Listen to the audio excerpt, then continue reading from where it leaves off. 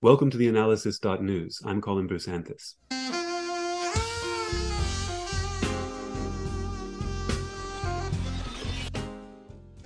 You may have noticed that while natural scientists are focused on the ecological costs of climate change, social scientists and politicians seem much less concerned with the economic costs.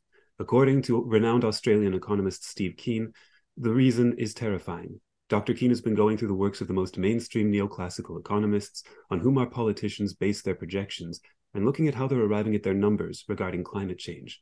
He has found that they repeatedly confuse climate, the foundation of our energy and food, with the weather, with some of the biggest names even stating that 87% of the economy won't really be affected by climate change because the jobs are primarily indoors. This is such a fundamental and apocalyptic mistake that it leaves little room for reform. Dr. Keen argues that we must simply abandon these economists and their framework, saying it's us or them.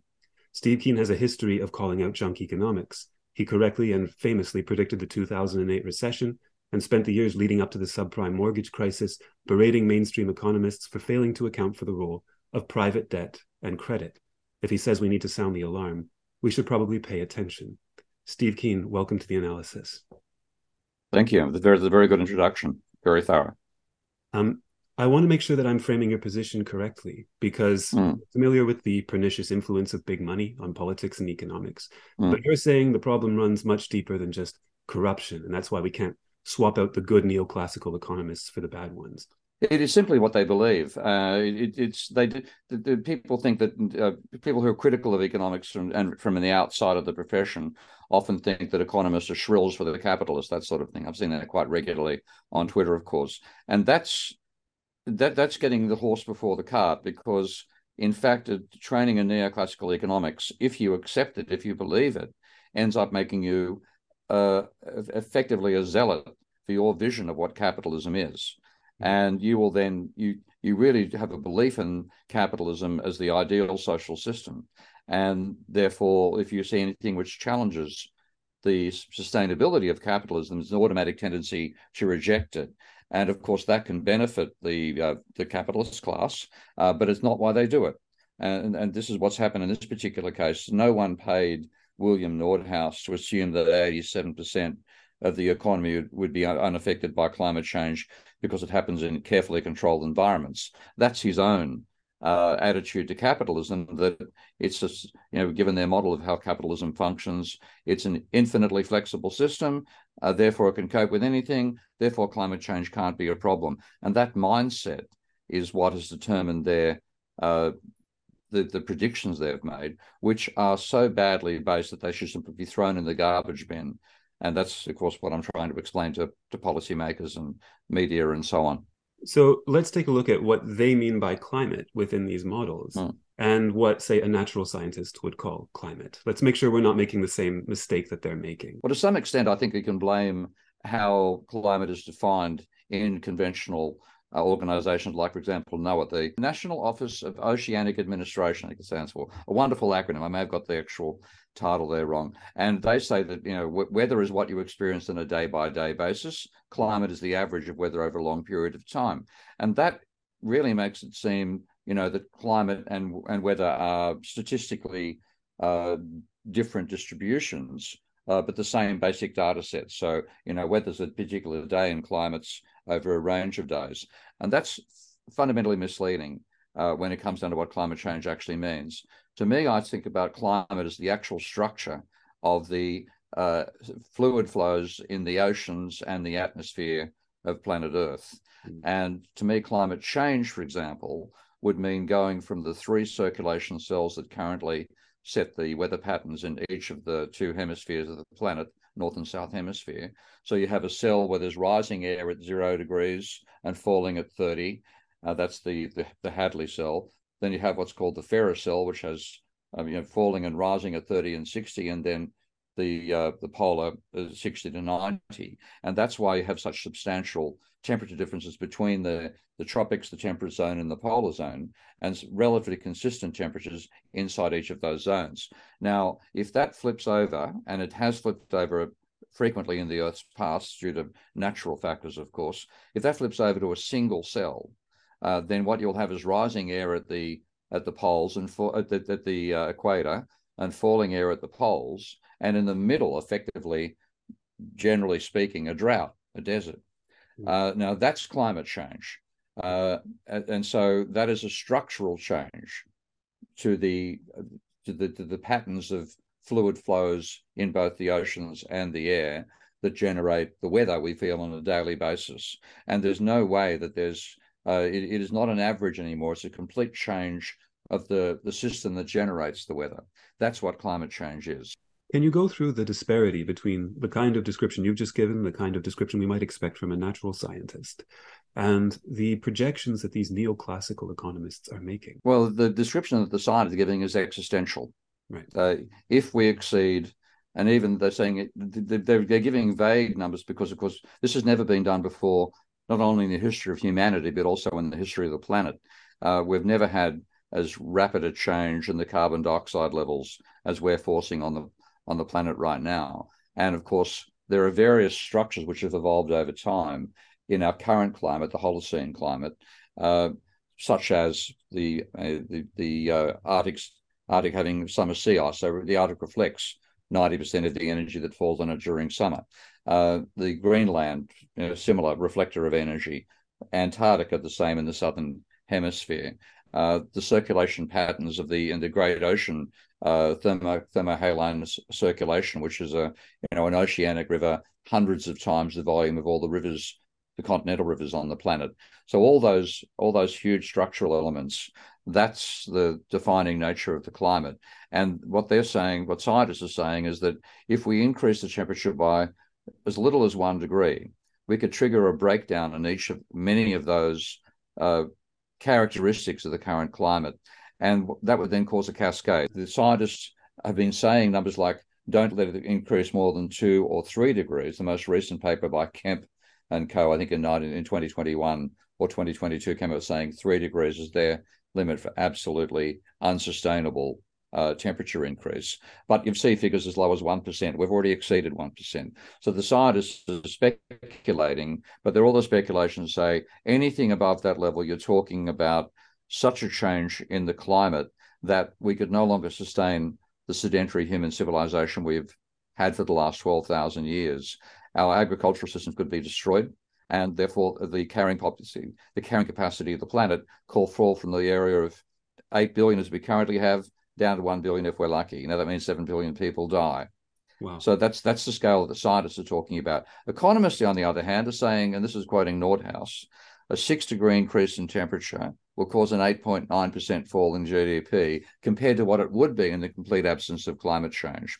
If you look at the most recent IPCC report, Working Group 2, Chapter 16, is the economics chapter inside there. And that chapter said that a 4-degree increase in temperature by 2100, 4 degrees Celsius, could cause between a 10 and 23% fall in GDP compared to what it would be in the absence of climate change. And that therefore means they're assuming growth for the next 80 years, which would increase per capita incomes by a factor of 5. And they're saying rather than being 5 times as large, they'll be 4 times as large, which is trivial. Wow. So that's the difference. One is saying a minor decline in overall productive capacity while it still grows over time, where the scientists are saying we won't have a civilization certainly past 4 degrees. Most scientists, I know, if you suggest 4 degrees level of warming, they're saying forget it. It's human civilization is over at that level. Wow. Yeah, that's a disparity, all right. Huge. It's enormous, and I think for those who do not know who Nordhaus is and who some of these figures are, this is not a case of, say, big tobacco finding some fringe person somewhere who will accept a bribe to say something crazy. These are the most mainstream figures. Yeah, so Nordhaus, first of all, he has taken over the mantle of publishing one of the dominant textbooks, Paul Samuelson textbook. He is now the continuing editor of the Samuelson textbook on economics. He was elected president of the Economic Association at some time in the last few years. I've forgotten when that actually was. And he got the Nobel Prize, so-called Nobel Prize for economics in 2018. So he's high status in the profession. And he and a group of economists. It's only a very small band of economists, by the way. And this is one thing I try to emphasize to the profession. I say, for God's sake, ditch Nordhaus, because if you don't ditch Nordhaus, you'll be responsible for when the shit hits the fan, and the shit is coming. You will be, economics in general will be responsible for letting this garbage, and frankly, that's the only way I can describe it, this garbage get published. Because if you had decent refereeing of papers on the basis of the science of climate change being applied to these economic papers, none of them would have been published. I want to delve a little further into some of the examples that you talk about as you go through the papers that these people have published, the statements that they've made. The 87% number that's given, one of them is about the Gulf Stream, which is absolutely terrifying. Can you go through some of the kind of extreme falsities that are being published on a very wide scale right now? They have about 4 methods they've used to make up, and I emphasize make up numbers, okay? Not generate data, but make up numbers that then they say are related to climate change. So the very first was what they call the enumerative method. And the enumerative method, the way they describe it is that they take data from science papers and add up the damages that science papers say, and then you're adding up from the bottom up. So that's what they call the enumerative method. Now, when you take a look at Nordhaus, 1991, to slow or not to slow, the economics of the climate change, published in the Economic Journal, which is published by Oxford University, certainly one of the top 3 or top 5 journals in economics in 1991.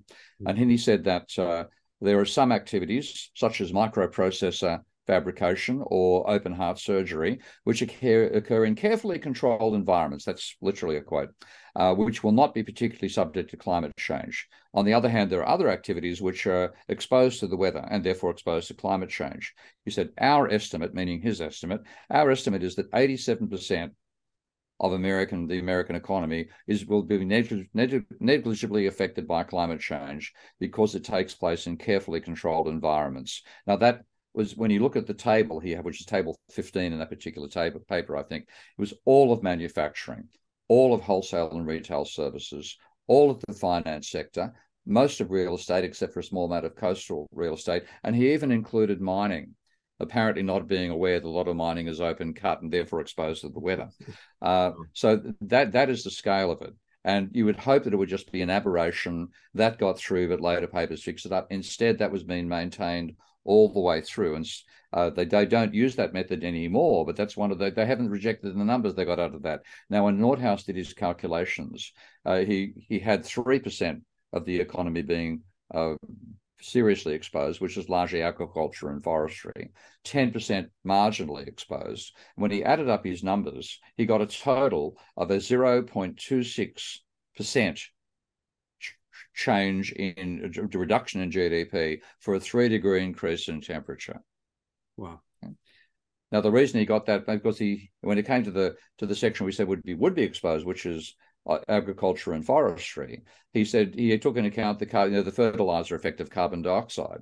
So he had somewhere between a plus 9.7 and a minus 10.5, and therefore the average of the two is what he put in as the major source of damages, and that's where the 0.26% of GDP fall came from. And then he said there may be other factors that aren't included here. I might bump it up to 1%, but my hunch, and literally the word hunch in a so-called scientific paper, my hunch is that the damages will be no more than 2% of GDP from 3 degrees of warming. So that's one of their. Wow. Yeah, okay. And so so a lot of those enumerative method ones come out with damages between positive, actually some of them think the fertilizer effect's really good, positive effects of up to 1%. And Richard Toll published one of those papers, down to about 2 or 3% fall in GDP. That's the range that they get. Wow. Second method they call the statistical method, and this is the very first paper that I actually saw, and I realized just how deluded they were on climate change. This is by Richard Toll in 2009, called The Economics of Climate Change. And in that paper, he described what he called the statistical approach, which is used by Mendelssohn, who's one of the research colleagues of Nordhaus. He said, Mendelssohn assumes that the variation of GDP with climate over space will hold over time.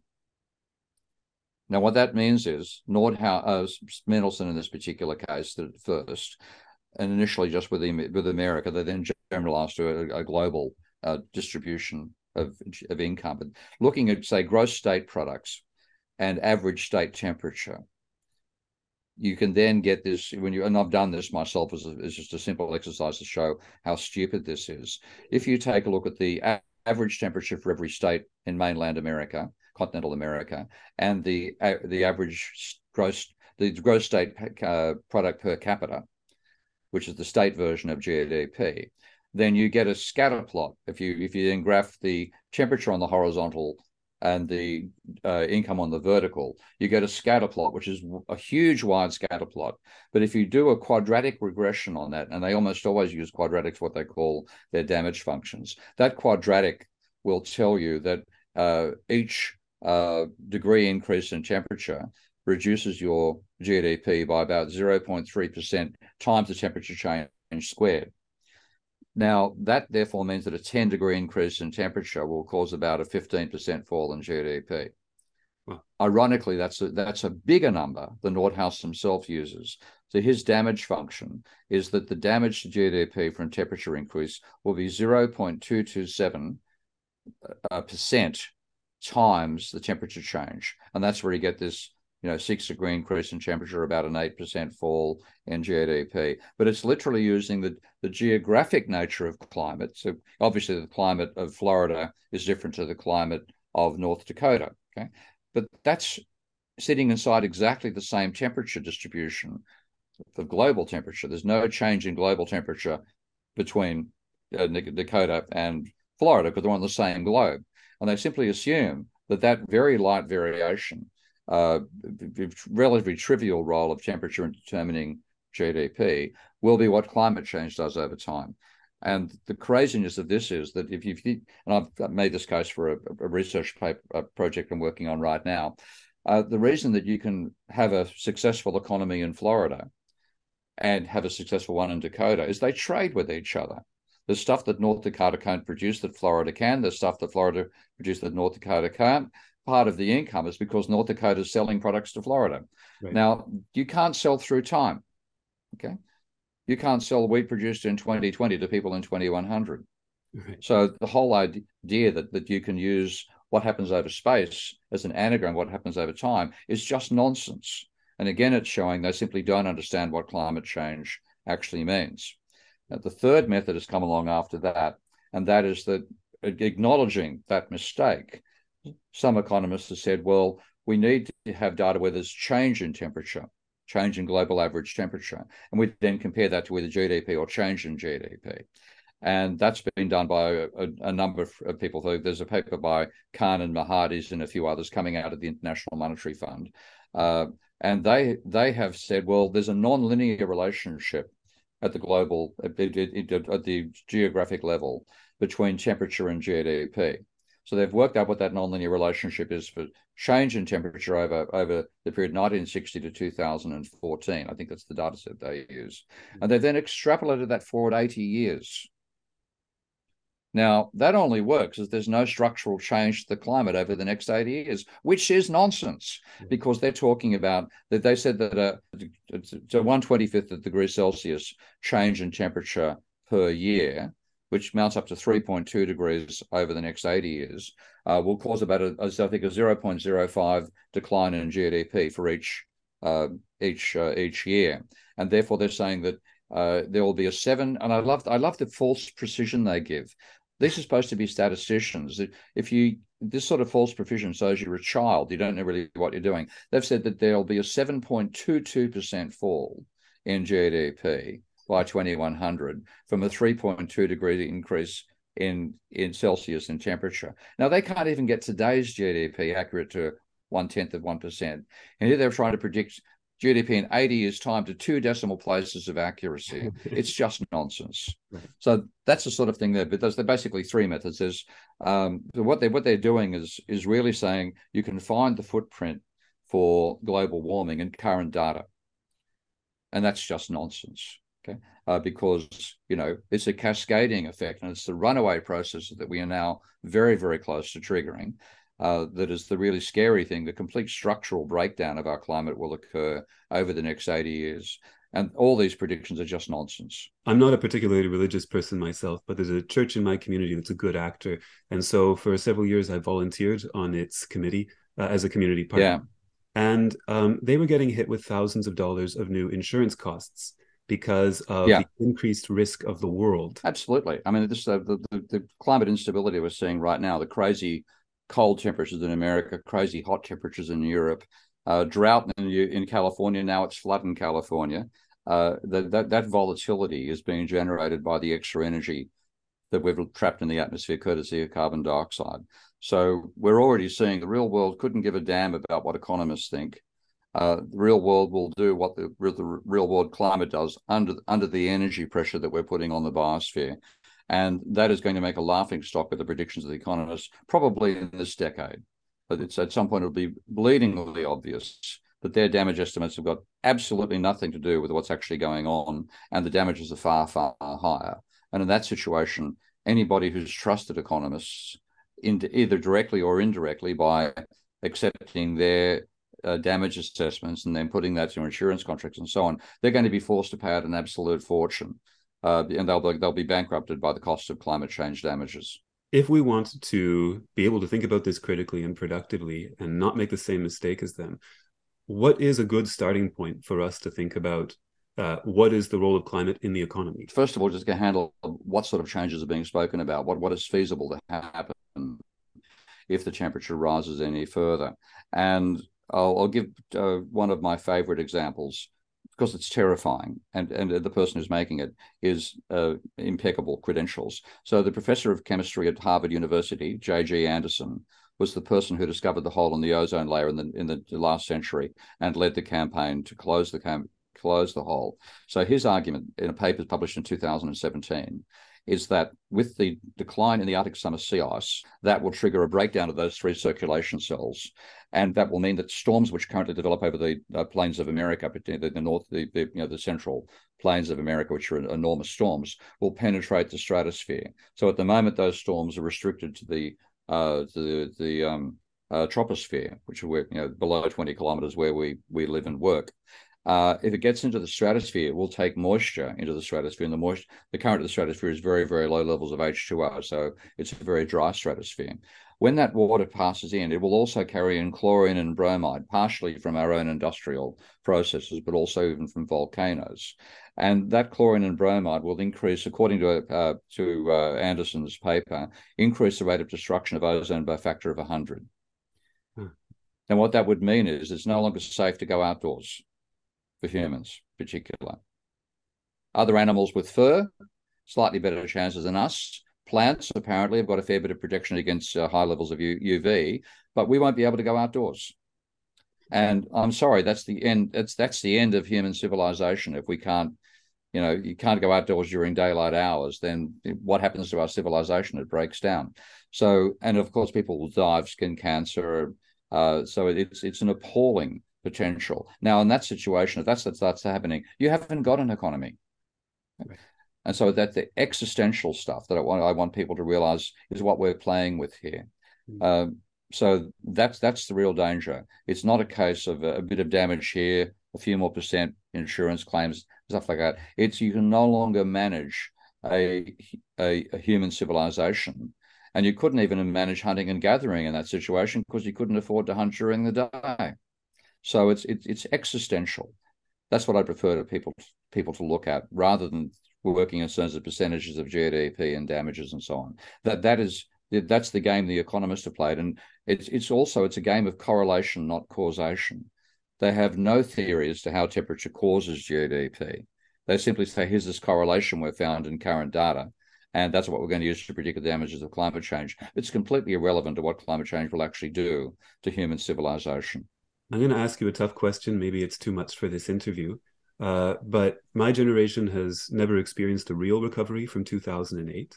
COVID has caused more economic distress.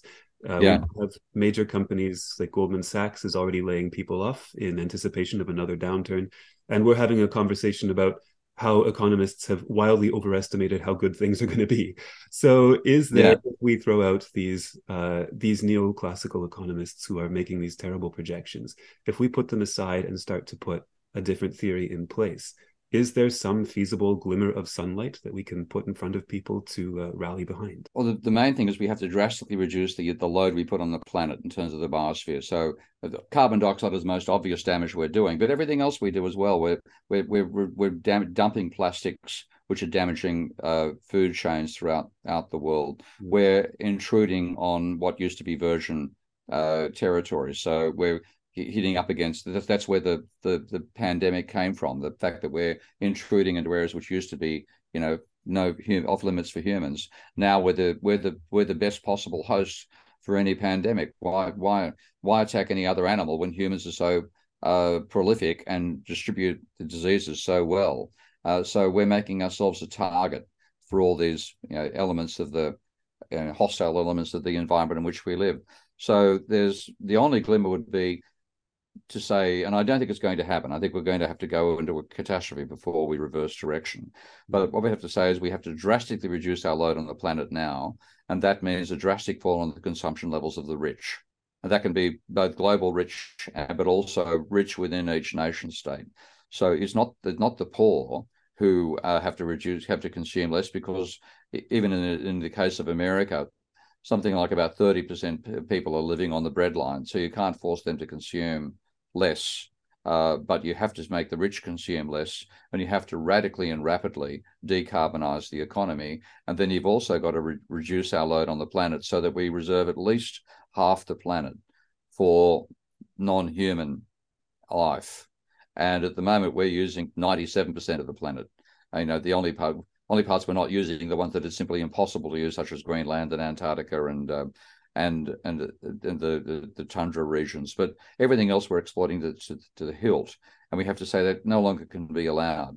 Now, I simply don't believe we're going to do it in time. People, even if people in policy listen to me, which they won't do, they would they know how hard it would be to sell the sort of message I've got to the public.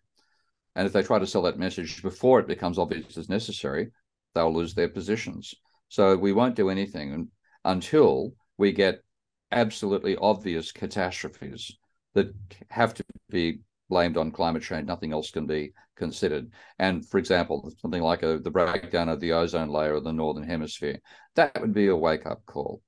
Now, in that situation, what you have to be, if you're going to have any chance of maintaining human civilization through this process, you have to have measures in place that give you a chance to react to whatever catastrophe will come along. So if the catastrophe happens to be a collapse in wheat production, and that's quite a feasible one from climate change, then you have to have reserves of grain already stored in case there's a collapse in the crops, and you have to have a rationing system. So if everybody gets the same ration, you don't have people starving to death because they can't afford to buy the grain. You've got to go from a monetary capitalist economy to a ration-based, war-based economy, effectively. But all these things are so gigantic that you have to be prepared to throw a level of our energy, our activity at the planet that will dwarf what we did during World War II. These are going to happen. Okay? The question is, they're going to be enforced upon us, or we're going to try to manage it. That's not an optimistic note to end on, but perhaps it's the kind of bluntness that we need to deal with a real world with a real climate, and not the imagined world of these neoclassical economists. Steve Keen, this has been a very insightful interview. Thank you so much for being here. Thank you, Colin.